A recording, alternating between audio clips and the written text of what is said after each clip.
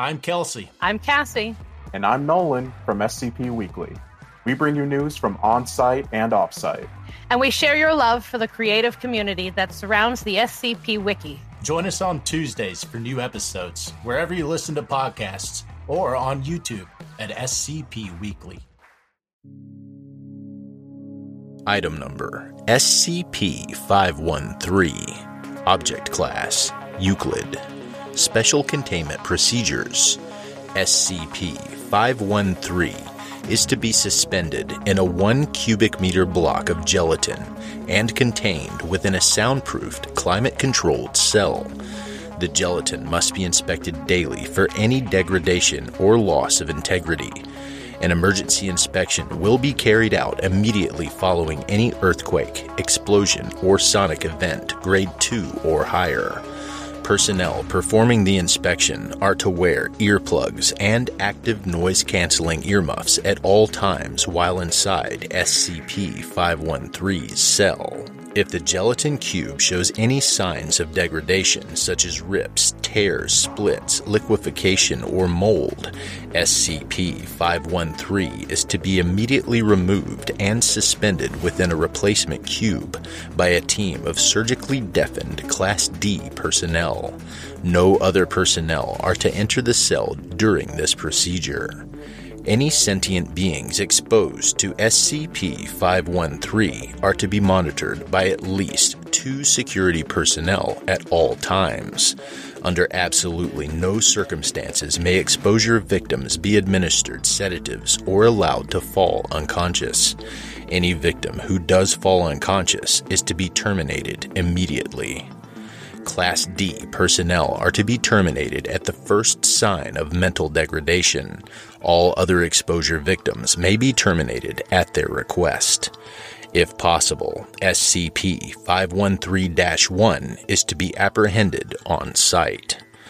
Description: physically, SCP-513 is an unremarkable, rusty cowbell. No marks or engravings are visible on its surface due to the large amount of corrosion. Attempts to remove the rust chemically or mechanically have had no success. SCP-513 was recovered by Agent while carrying out Containment Reestablishment Procedure MU at site. SCP-513's clapper was firmly held in place by several strips of duct tape. A single scrap of paper was found along with SCP-513. See addendum. Any noise produced by SCP-513 immediately induces strong anxiety in all sentient beings who hear it, regardless of their previous mental status. Exposure victims report feelings of being watched by an unseen entity and present elevated heart rates and blood pressure. Roughly 1 hour after exposure victims begin to catch glimpses of SCP-513-1 when opening doors, walking past mirrors, turning their heads, or performing any other actions that result in a sudden change in visual perception. Upon being sighted, SCP-513-1 reportedly turns away and runs out of view before disappearing without a trace. Questioning of bystanders indicates that SCP-513-1 is invisible to those who have not been exposed to SCP-513. Sightings of SCP-513-1 reoccur every 14 to 237 minutes. This stalking behavior inevitably causes extreme sleep deprivation, as victims are frequently disturbed by SCP-513-1's presence in their quarters. Victims able to fall asleep before SCP-513-1's appearance report being physically assaulted by it. Upon the victim's awakening, SCP-513-1 flees as usual.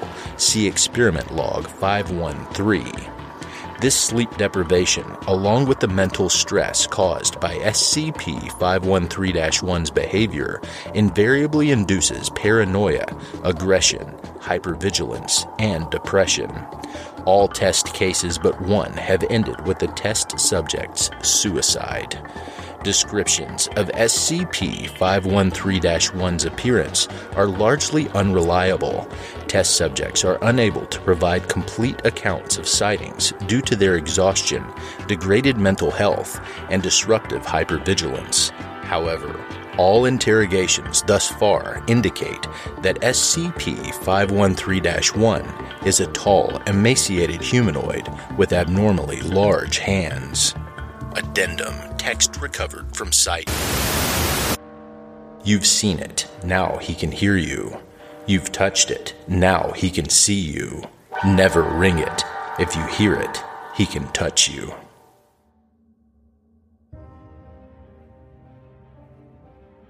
Thank you for listening to this podcast. If you like what you hear, head over to my Patreon at patreon.com/Kelsey Narrates and help support me by becoming a patron for as little as $3 a month. I'm not going to get rich doing this, but it does take money to keep a podcast running. All patrons get early access to every episode I publish. I don't have the talent it takes to write a skip. All I do is read.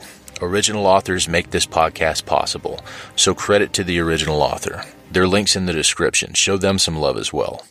Consider becoming a member of the SCP Wiki. Upvote their work and maybe write a skip of your own. Maybe I'll read it here someday.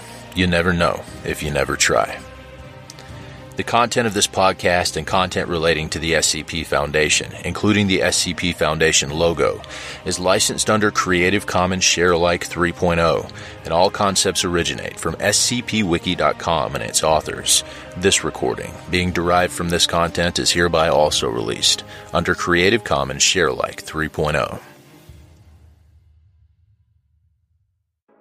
I'm Grigori Karpin from Simply Creative People, the podcast where we discuss GOIs, canons, and stories from the SCP Wiki, and we try to recommend things for all fans of the Wiki, new and old.